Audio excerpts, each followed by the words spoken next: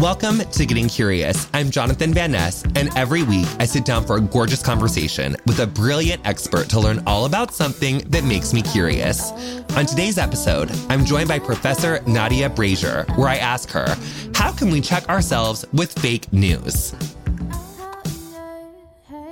Welcome to Getting Curious. This is Jonathan Van Ness. I'm so excited for this, a very important episode. I'm going to introduce to you our stunning guest, Nadia Brazier, who is an assistant professor in psychological sciences at Purdue University. She recently completed an NIH postdoctoral fellowship at Harvard University. She studies why and how young and older adults fall for fake news and misinformation.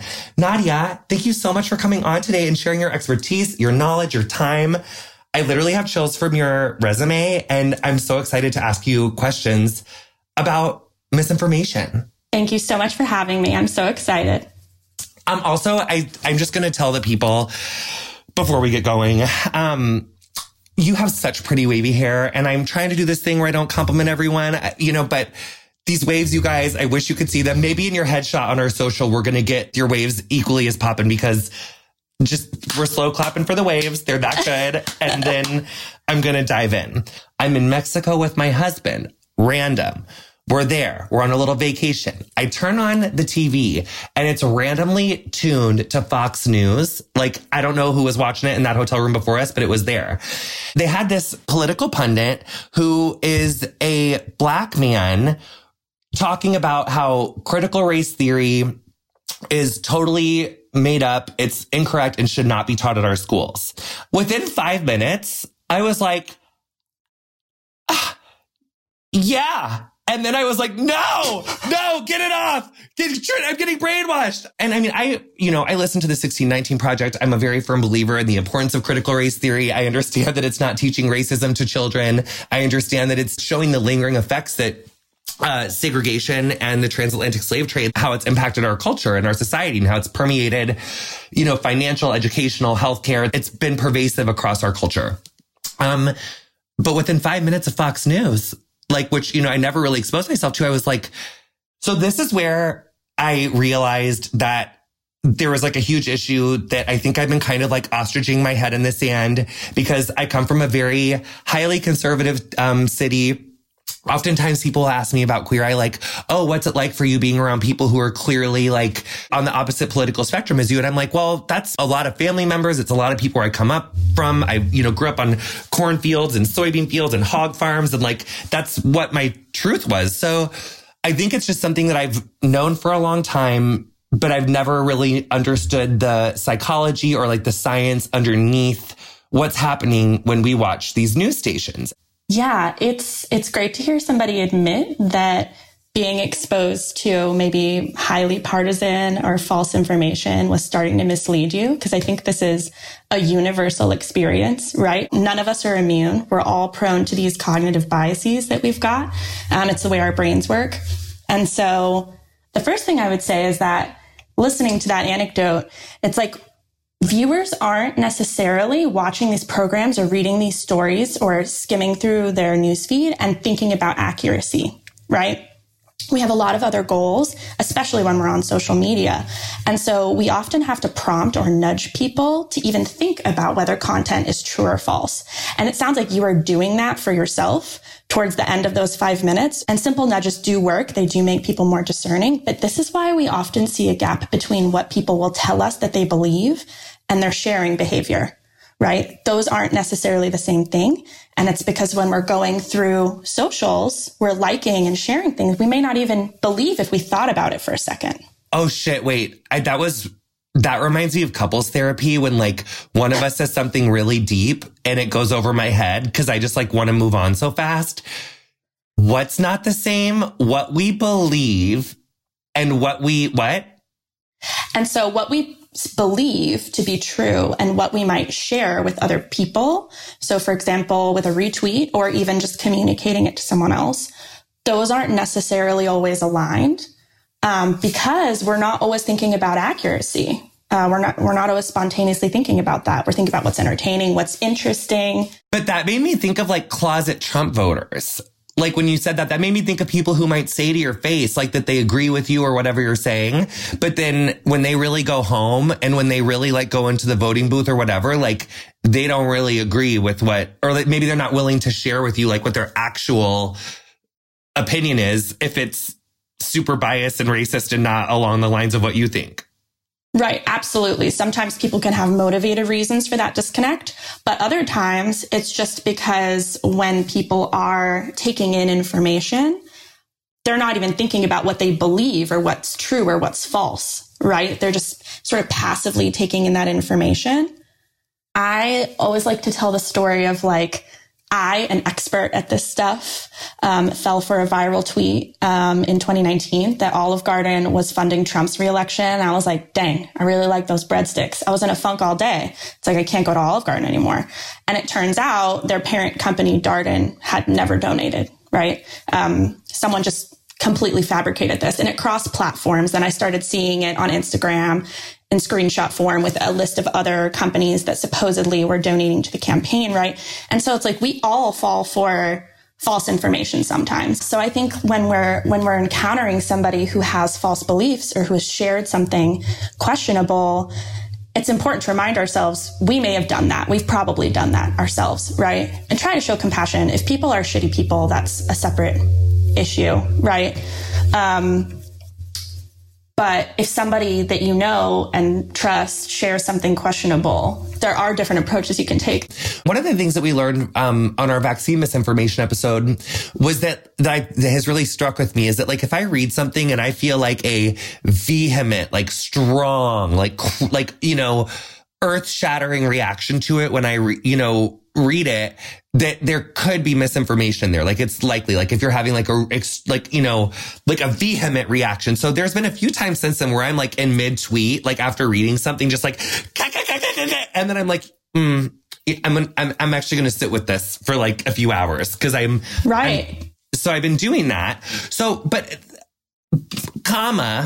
misinformation and disinformation is still so important. And I think that, you know, when it comes to people's lived experiences, whether that's for like trans equity, LGBTQIA plus liberation, I think we're seeing a lot of misinformation around voting rights right now. Like, you know, with Republicans saying that like, you know, it's fine to close down every single polling station in this rural like county in Georgia, except for one. There are just, you know, misinformation is misinformation, but I think that the motives behind misinformation is different, you know, like for everyone. And that's really hard to untangle. And one thing that you had just said was like, you know, I'm an expert in this and even I fall for misinformation. And when I was reading your fierce ass bio, you're assistant professor of psychological sciences. So what does that part look like when you're like studying like misinformation and the psychology behind it? Like, what's the day-to-day of a scientist who's studying that? Ooh, I love this question. So I started studying misinformation and false beliefs before the 2016 election, actually. So I've been interested in these kind of weird beliefs that people hold since I was an undergrad. So I came into grad school like, this is what I want to work on. And so some of that early work was on just sort of neutral misconceptions that people have, like, you know, what's stored in a camel's hump. It's not water. It's fat. Who knew? Right. Or just like strange, true information, like Martin Luther King Jr. and Anne Frank being born the same year, right? Why does that feel false? Why does it feel true that, you know, vitamin C prevents the common cold? Like that's false. Is Anne Frank and Martin Luther King Jr. they were really born the same year though, right? Yeah, that's true. That's true. Or like Scotland's national animal is the unicorn. That feels false, but it's true, right? So how are we going about our environments telling what's true from what's false?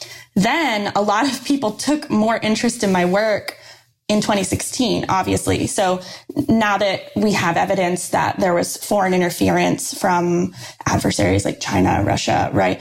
Now it's hot to talk about or be worried about misinformation, and for good reason. Now I spend a lot of my time trolling these fake news sites on a separate laptop. And it's a lot of nasty content day in, day out, just scrolling through what InfoWars has posted, also hyper-partisan sites like Breitbart, looking for examples or stimuli to use in my experiments. So that's less fun. How do you conduct an experiment? So we take true and false headlines, and usually we're careful to balance how many lean left versus lean right. So there's a whole dredging process of finding the content, making sure that in general, people's impressions of it are what we think they would be. So the headlines that we think favor Republicans, is that actually true in people's minds? And so then we'll take a whole set of those and we'll show them to people, either just behaviorally in a kind of survey format or in the scanner, the MRI scanner. And we have people tell us things like, is this true or false? Would you share this with somebody else? We sometimes have memory tests for who published this, or is this exactly what you saw earlier? We ask people, do you remember the events in this headline actually happening? And so there's evidence that people sometimes form vivid false memories for events that never happened, just because previously they read a headline describing that event, that fictitious event, right? So that's the day-to-day. So I, like on my Apple News, I get a lot of Fox News because it's just like Apple News and I don't press thumbs down because I want to know what those headlines are. Right. So it's not like I'm like, seeking it out, but it's just, I don't say no because I want to get like a full picture of like the world. So they're constantly coming for Leah Thomas, the fierce trans swimmer who's like swimming for like an Ivy League school. And so there's a lot, I feel like there's just a lot of misinformation around like trans athletes, trans sports. And I feel like it's always written in this way to like protect, quote, protect the fairness of sport. But it's a lot of it's so transphobic and uses like faulty science. And it's also really good at making you, feel like someone's fairness is being encroached upon. And what we so often don't talk about is how like capitalism, access, gender, biology, like, Michael Phelps just commented on Leah Thomas, and Michael Phelps has like size 16 feet, not literally 16, but they're like, he just has some big ass feet and some double jointed ankles. Yes. And he has biological advantages that make him a really good swimmer. Not to mention he had parents who had money and proximity to a pool and coaches. So sport was not really fair to begin with, but there's not a lot of information out there that shows like how this misinformation against trans people, it's like little girls and little boys and little non-binary people like being able to play sport, like being able to like go to dance class or join a dance troupe or like just do like a recreation. Like I would have never won tennis. Like a lot of trans kids aren't going to become state tennis champ, but now they don't even get to play. And so really it's like this, they're creating this sense of threat, this perception of threat against women, unfairness in sport against women. But there's not very much information out there as far as like how this is really impacting like the people, like most people, like, so what the fuck's that about? First of all. Second of all, I read this Fox News article. It was quoting these studies from the Macdonald-Laurier Institute. And that's what it says, trans women athletes hold competitive edge even after testosterone suppression. That's what the Apple News article headline was. So then I Googled Macdonald-Laurier Institute, and they are a hardcore right-wing think tank out of Canada that is funded by anonymous millionaires and billionaires. And so often what happens with these right-wing news channels is that you have people who will use these hot button social issues that often favor the hate machine of Republicans. But really what they're doing is it's like, it just furthers inequity because they're really just trying to get taxes cut. They don't give a fuck about trans people. They don't give a fuck about female athletes. They don't give a fuck about unborn babies. They just want to turn out people and use bigoted information to like inflame their right-wing base. So then I Googled the Macdonald-Laurier Institute, and it turns out they're a huge big oil hardcore right-wing think tank. But Fox News quotes them as being scientists doing science work on hormones and how hormones affect trans people. So, ew. So how do we all, so am I just like basically like a hardcore bitch who's like knows how to like expose, am I also a misinformation expert, or is that not that cool that I Googled them? I don't know. What I am hearing throughout this conversation is you reminding yourself that heavily emotional information might be false, reminding yourself to fact check things, right? So I don't think that's typical. So that's good. And also, you're not an expert on information. So, but keep Googling the people who are the sources. Keep doing what you're doing by all means. Because you're doing a lot of the things that we're trying to train people to do.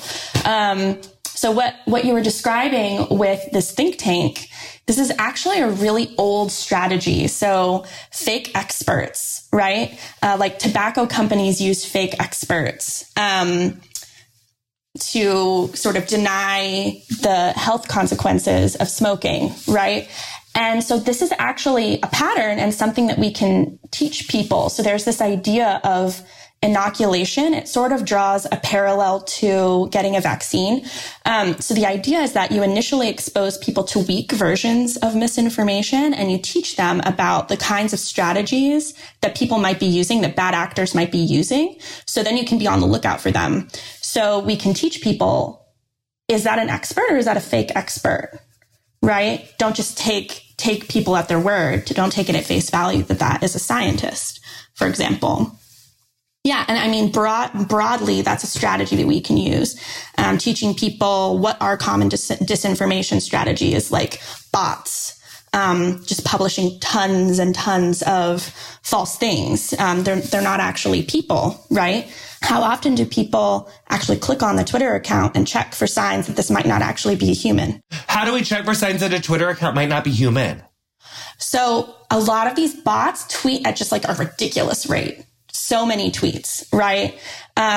Maybe they don't have a picture, they have a weird picture, or things in the bio seem contradictory, like different identity hashtags that actually seem contradictory. Maybe they have no followers, things like that, right? And so that's like a general strategy instead of debunking this one specific headline, right, that turns out to be false, giving people a sort of toolkit ahead of time. So I think the other thing when I was thinking about that question is like, what are the types of misinformation that you all are seeing the most of? Is there I feel like I see a lot around trans issues, but maybe that's because I am non-binary. And so I feel like it's affecting my like trans and non-binary like siblings in the world more. So I'm just very like, I think maybe I'm like looking for it more, but what areas of misinformation are you seeing a lot of right now? I mean, right now, the obvious ones are misinformation around COVID. We're still seeing misinformation around the integrity of the 2020 election, which will probably cause problems going into 2024, right? So those are, I mean, just tons of false content there, and people repeating themselves on those topics. I think there is this intense focus, both research and policy wise, and, you know, from the public's perspective on blatantly false information. So blatant fake news. And that's really just like the most flagrant example of misinformation, right? And in a lot of ways, that's really the tip of the iceberg. There's a lot more hyper-partisan news. And that's really what Fox News deals in. So they're not describing events that never happened. They are describing events that occurred, but with a really strong partisan bias, right? And we see this on both sides, more on the right, but on the left and the right. And so that's something to keep in mind. So how do what factors inform how we process a news story? Is it like information type or information source? So one unfortunate thing is that if we're talking about a social media context, people are very rarely actually clicking on the story. So some data suggests that as many as 59% of the links shared on Twitter aren't clicked on first. And headlines themselves can be even more inflammatory, even more biased, even less true than the body of the article. And when we're not clicking on the link, we're kind of missing this opportunity to see if this is a sketchy website as well. Because I spend a lot of time on these sites trolling for news stories. And it's, you know, it looks like a 12-year-old made some of these websites, right? So that's a missed opportunity to spot shoddy website design. And so people are just left with this headline that's designed to incite shares, to incite likes, right? To get engagement. So that's one unfortunate thing. We also know that people often overlook or confuse or forget the publisher or the source of information, which is concerning, right? Because that's another valid cue for whether or not you should believe claims around you. And so even some interventions like making the publisher really obvious with like a big logo banner, it doesn't decrease belief in fake news. It doesn't increase belief in factual news, right? And often when we're asking people to make judgments about news, they're disregarding the quality of the outlet. And instead they're going based off of whether the headline seems plausible to them. So one thing that is striking me is that like in my inception story of this episode, it was that little bit of Fox News from the hotel room. But there's a difference between like, or is there a difference in how we take on information from like a TV source versus a written source? Because for me, right off the bat, it feels, well, I was going to say that it feels easier to vet a written story because I can like turn around and Google it a little bit quicker. But it's like if you're holding a phone while you're watching Fox News, you can like Google the guest. You can look at the guest Twitter. So what are the psychological differences in how we take in different mediums of information? Yeah, this is a great question, and one that people are really worried about deepfakes, for example, right now. So deepfakes are created with artificial intelligence, and they depict events that never happened. So a politician giving a speech that they never actually made, for example, and those can be pictures or videos. So the federal government is very worried about those. We're worried about those. It does seem like it doesn't matter whether misinformation is text-based or visual. So people are coming away with false beliefs regardless. So that's interesting. I think that's counterintuitive for a lot of people who would think that the visual form would be more compelling or persuasive. Which isn't to say that deepfakes aren't a concern. They absolutely are. They typically, though, aren't the thrust of that entire misinformation campaign, right? They accompany text or they accompany other kinds of media. I do think one thing about watching Fox News that can be challenging is that they don't really distinguish between opinion shows and news shows. And in general, people are bad at telling the difference between opinions and facts. So that network in particular, I think, poses that challenge to viewers. You know, another thing that's happening around misinformation in the 2020 election that I think is really striking, and I think that Donald Trump has really been, frankly, genius at. What I'm noticing from the election is that he keeps saying like it was a very, very bad thing that happened in 2020 and we should never let it happen again. So he's not saying necessarily like that they're like, but he just says that over and over. It was a very bad thing what happened in 2020. We should never let that happen again. Our rights are being trampled. And he just says these things over and over and over. And it's almost like it's getting worse. I feel like he's regressing, and some of the misinformation around the 2020 election is even regressing as far as like, it was stolen. It was it's like there was a moment where people were like, okay, and then it was like, no, like we didn't lose, they lost, and this has been stolen. So what is the idea around just constant repetition of opinion? Yeah. And how that makes people confused? Yeah, you're picking up on a strategy that politicians and advertisers have known about for a long time. And that's that repeating information makes it seem true. We call that the illusory truth effect as scientists.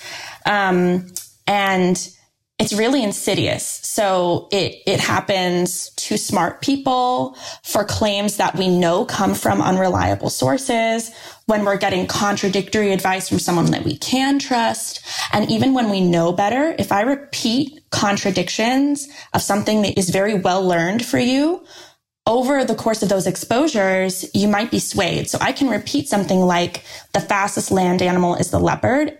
And even though you have stored somewhere that it's actually cheetah, with multiple exposures, that will seem truer, right? And I think there's this really wild finding where repeating quotes made by Donald Trump influence Democrats who should be motivated to reject those statements. What we think is happening is that the more times you hear information, the easier it is to process. And so we infer that ease of processing means it's true. And so there's this brain region, it's called the parietal cortex. And that's the region that we see that's active when information is repeated to you. And so it's just this really basic feature of how our brains work. And it turns out, like, in a lot of situations, it makes sense to infer that things we've heard multiple times are true, right? There's only one true version of a claim most of the time, and an infinite number of ways you could falsify it, right? Think of, like, the capital of France is Paris, right? Only one true version. We could falsify it in a bunch of different ways. We could say the capital of France is Madrid. We could say the capital of France is Tokyo, right? So over time, we learn that things we hear multiple times tend to be true. And misinformation is just hijacking what is really an adaptive heuristic a lot of the time. So an adaptive shortcut that saves us time and energy. And so it's really concerning. So even one additional exposure to a fake headline, like Mike Pence says that gay conversion therapy saved his marriage, something that sounds truly outlandish, even one exposure to that headline makes it seem more truthful later. Was that a headline? Yeah. Fake headline. Interesting. Sometimes when I'll start talking about, like, issues that are close to me, whether it's like LGBTQIA liberation, women's rights, political beliefs. I feel like the things I said first aren't political beliefs. I feel like those are human rights issues, but then, like, healthcare or law enforcement and the need to reform it, et cetera. Sometimes I think, like, well, wait, like, we say that we shouldn't take people's opinion from the internet. And then here I am with, like, 5 point however many million followers. And I'm talking about my opinion, like, constantly. And I even said it today on my stories, but it's the thing that I did on my stories today is about, like, how we've had this abortion ban in Texas that, like, authorizes civilians to turn in doctors or people who they think have had an abortion after 6 weeks. And then it, like, allows them to sue people. And, like, that's like why we don't have abortion providers in Texas. It's like this whole thing. So that is factual, but it is my opinion. But how do we get people to see the truth if you know the truth from opinion? But it's like, I just feel like people who are engaging in this hardcore misinformation, they're like, but you too. Like, they just say you too. You know what I mean? They're like, you have your opinions and you have your beliefs, but I'm like, yeah, but they're from fact. And then they're like, well, ours are too. Right. But how do you fucking deal with people that are fucking brainwashed? Yeah. But then they call me brainwashed. Right. Yeah. So we call that naive realism, where we believe that we see the world objectively and that members of the opposing party are uninformed, irrational, biased. And in, like, extreme cases when we're considering conspiracy theories, anyone who disputes the claim is seen as part of the conspiracy, right? That's why conspiracy theories are closed loops.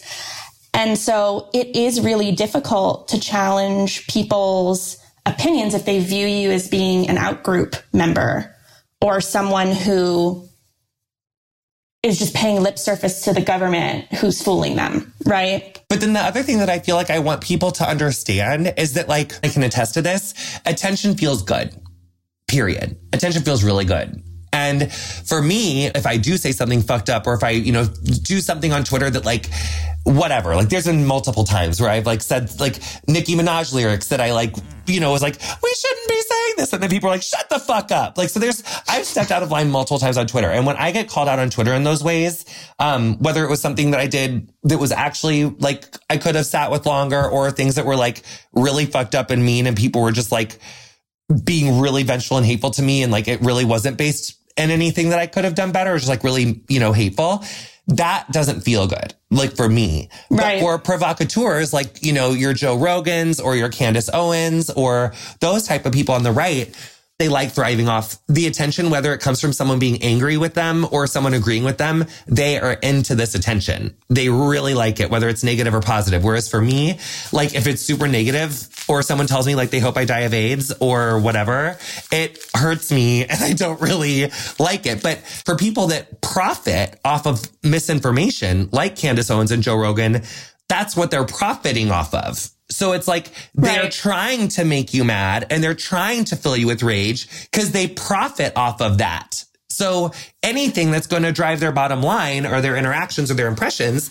And it's kind of this comparison I'm always making that, like, Taco Bell is tastier than a salad. Even though when I make a really good salad at home, I'm like, oh my God, this is really good. And that to me is like what the truth is, but it's easier to just go to Taco Bell and get some misinformation and, it's easier than it is to like seek out truer information. And I hate that Taco Bell is misinformation in that analogy. It sucks because I do love Taco Bell. But I think a lot of us like to revel in the rage that misinformation, it gives us a sense of identity and a sense of belonging and a sense of like trying to protect or something. Yeah. First of all, how are you going to do my Baja Blast like that? But I know. We'll forgive it.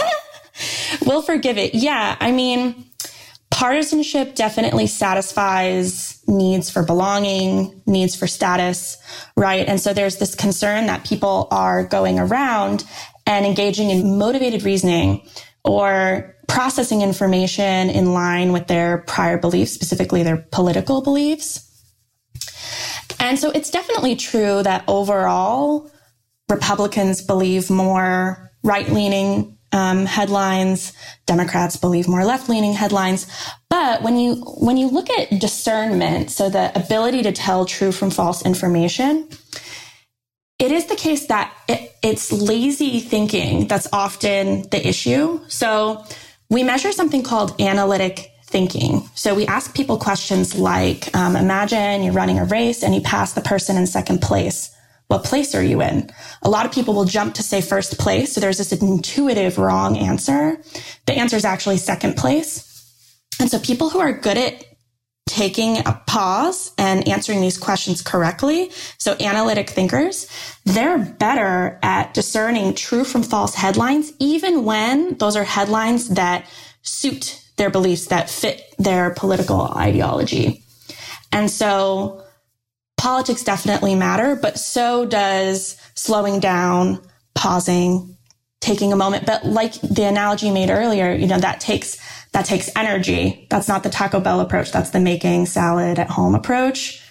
So yeah, people's politics and confirmation bias and seeking out specific kinds of information, processing information in a specific direction can matter, but it's not the case that we're doomed, right? And a lot of the time, what we just need to do is encourage more analytic thinking. So how do we decide if something's true or false then? Like anyone, like how does any one person decide that what they think is the truth? Yeah, so for better or worse, a lot of the time people are leaning on these heuristics or these shortcuts, right? So people aren't necessarily, maybe they aren't even thinking about accuracy to begin with. Let's say that they are thinking about accuracy. They're relying on things like repetition and that feeling of ease. They're relying on their own affect. So there's some data showing that when people rely on their emotions, they're more likely to accept fake news.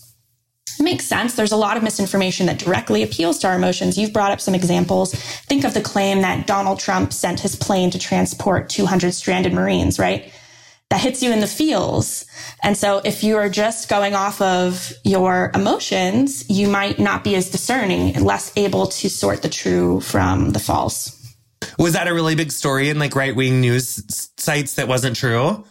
Yeah, it didn't turn out to be true. My friends' grandparents are like obsessed with Fox News and it's all they watch. And like every time we go to New York City, they're like, be careful. It's like lawless and anarchy over there. And like and we're like, well, it's really, bad things happen all over the country. Like bad things happen in every city. Like people get killed, people go missing, people get attacked everywhere, like literally big, small cities everywhere it's happening. But they really like charge big cities with being these like lawless, crazy, fucked up places.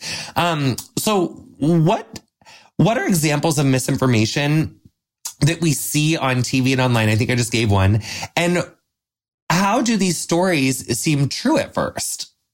Yeah. Well, like I said, I think people aren't thinking about whether they're true or false, right? They might share it without thinking. Maybe it suits their impression of the person involved, right? Maybe they don't like Trump or they do like Hillary, right? A lot of them describe events that honestly sound kind of improbable, like the example I gave you earlier about Mike Pence attributing the success of his marriage to gay conversion therapy. Like when you take a step back, that sounds wild. But those kinds of claims do go viral, right? But like you are seeing right now, like, I mean, and there is like a big issue in like San Francisco and all over the country with like, shoplifting and like people breaking into stores, but people shoplift from little cities and little stores all the time. Like it's an all the time thing.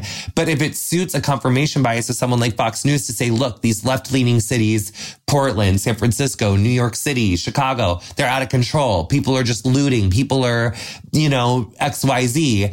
It takes certain things that did happen, but it blows them out of proportion, puts them out of context, and then also doesn't factor into the story that actually these same things happen all over the place. Right. And I think sometimes what news media does is creates the illusion that there's a debate or an issue where there is none, right? Think of immigration. At one point, there was hysteria about people crossing the border illegally. And when you crunch the numbers, the net movement was actually out, right? The net movement of undocumented immigrants was out of the country, not in.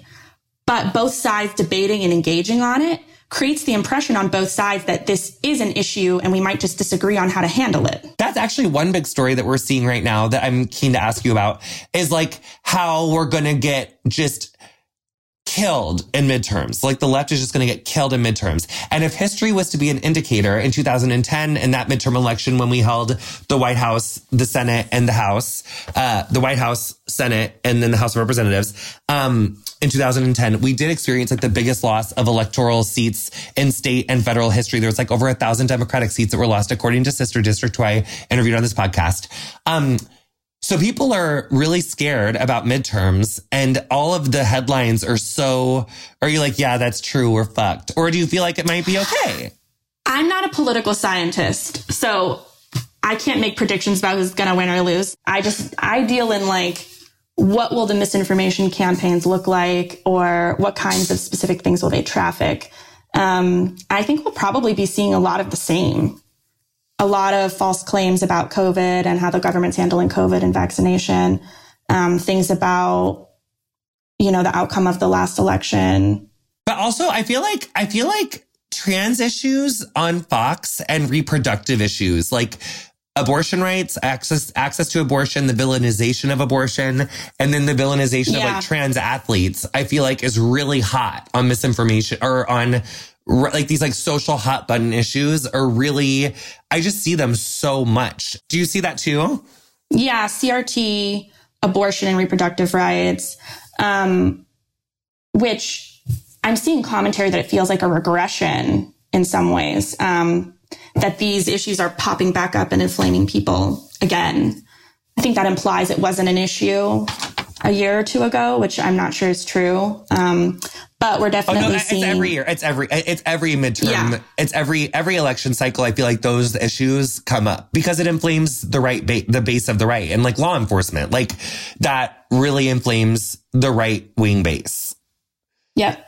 So when we're dealing with someone like my friend's grandparents or a family member or a loved one who's really entrenched in misinformation, how do we talk to them about the risks of sustained exposure to fake news? Is there any way that we can change the narrative with a loved one? Is it something you just have to like let them go into the quicksand of the abyss and hope they get out someday? And obviously, there's a little bit of a difference between like thinking that Trump is really JFK Jr. and that, that whole thing. I feel like hopefully there is a little bit of a differentiation still between like a full on QAnon person and then like a Fox News obsessed person. Like hopefully that intersection isn't becoming like, or like those like the overlapping circle graph. Like hopefully that isn't becoming like one, but I do think it's moving closer. Is there any hope for people that have been completely brainwashed by misinformation? So on the one hand, it is extremely challenging to counter false beliefs. And again, this is because of the way our brains work. So even if corrective messages convince people initially, and that's a big if, misconceptions creep back in over time. And that's because myths or falsehoods are never erased. Brain data suggests that we're retaining both that original piece of misinformation and the correction. And the correction might fade from memory faster. And then you're just left with whatever that false belief was originally. So we call that the continued influence effect, where you've been explicitly corrected. There's been a debunking message, but we're still seeing this influence of false information on your beliefs, your judgments. And so it is a very tricky problem. Some things that can be helpful are making sure to replace those false beliefs with correct ones. So not just saying, no, that's wrong. What is the alternative? What is the correct information? More detail. There's mixed evidence on whether detail is helpful, but it can't hurt to be more detailed in your explanation. Again, showing compassion and not making, to the extent that you can, right? That's hard. That's hard for me. But I like to share the Olive Garden story, or a story of something that I fell for that was false, right?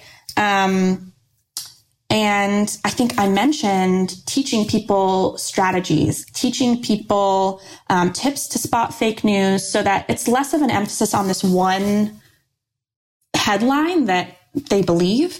So you want to encourage people to do things like click the link and read the article. Facebook has offered users 10 tips to spot fake news.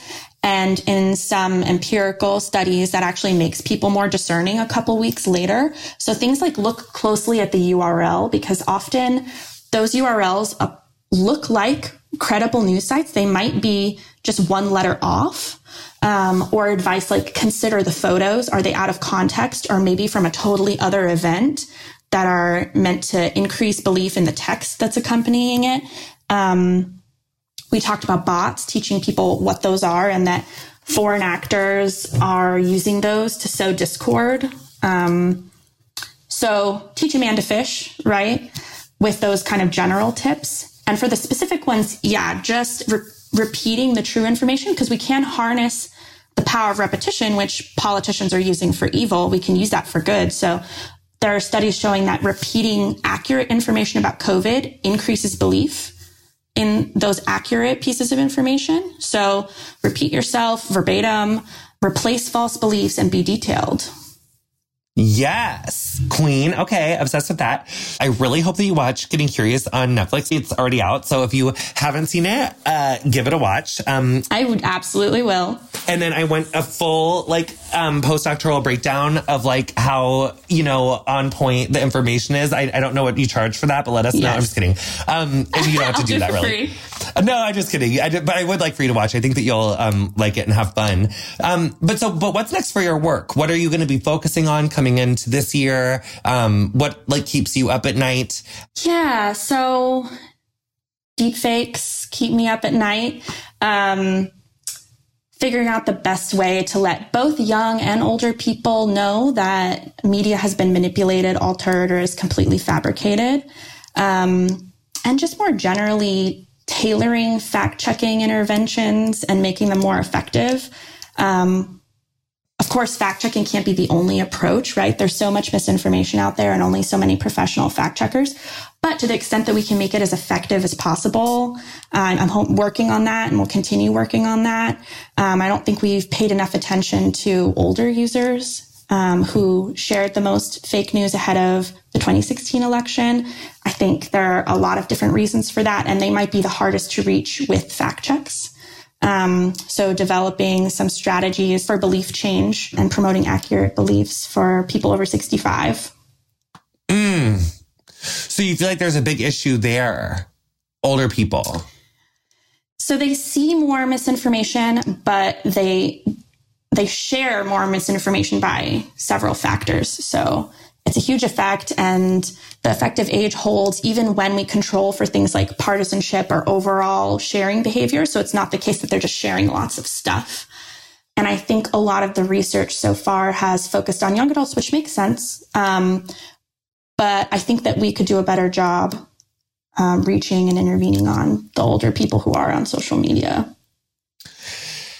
And then what do you think, what do we all need to know more of about your work just in our day-to-day? I mean, I feel like you've said it, but just as we start to wind down this episode, what do we really need to integrate into our daily lives around misinformation? Yeah, so I think obviously a lot of the approaches that I would suggest take time and effort. So maybe they aren't appropriate for every single topic you're reading about. But when it comes to something important like a big purchase or who you're voting for, beliefs about groups of people, right? Slowing down, asking yourself if things fit with what you know, looking for these signs that this is a shoddy publisher, I haven't heard of this publisher before. Looking for fact checks for things that sound implausible, too good or too bad to be true. Figuring out what your go-to places are to look for those. I like Snopes and PolitiFact. I think they do great work. Especially before you're sharing information with other people. So reminding yourself that you don't want to be exposing people on Twitter or Facebook to information that isn't true if you can avoid it. So before you hit retweet or share, doing a quick Google. That's really good. Yeah, obsessed with that. Oh, yes. You do that. Well, I better sometimes than others. But I feel like that was really good. Nadia Brazier, thank you so much for coming on Getting Curious and giving us your time. And where can people find you? Like, are you active on the Twitter? Where can we find your work and stay up to date with you? Yes, I am on Twitter. Just my name. Get very creative handle. Very, very creative handle. Yeah. Love it. Well, I'm glad that it was available for you because sometimes, honey, you never know where those handles go. So Nadia, thank you so much for coming on the show. We appreciate you so much. And thanks for coming on Getting Curious. Thank you. It was great to be here. You've been listening to Getting Curious with me, Jonathan Van Ness. My guest this week was Professor Nadia Brazier. You'll find links to her work in the episode description of whatever you're listening to the show on. Our theme music is Freak by Quinn. Thanks so much to her for letting us use it. If you enjoyed our show, honey, introduce a friend and please show them how to subscribe. You can follow us on Instagram and Twitter at Curious with JVN. Our socials are run and curated by Middle Seat Digital. Our editor is Andrew Carson. Getting Curious is produced by me, Erica Gatto, and Zara Krim.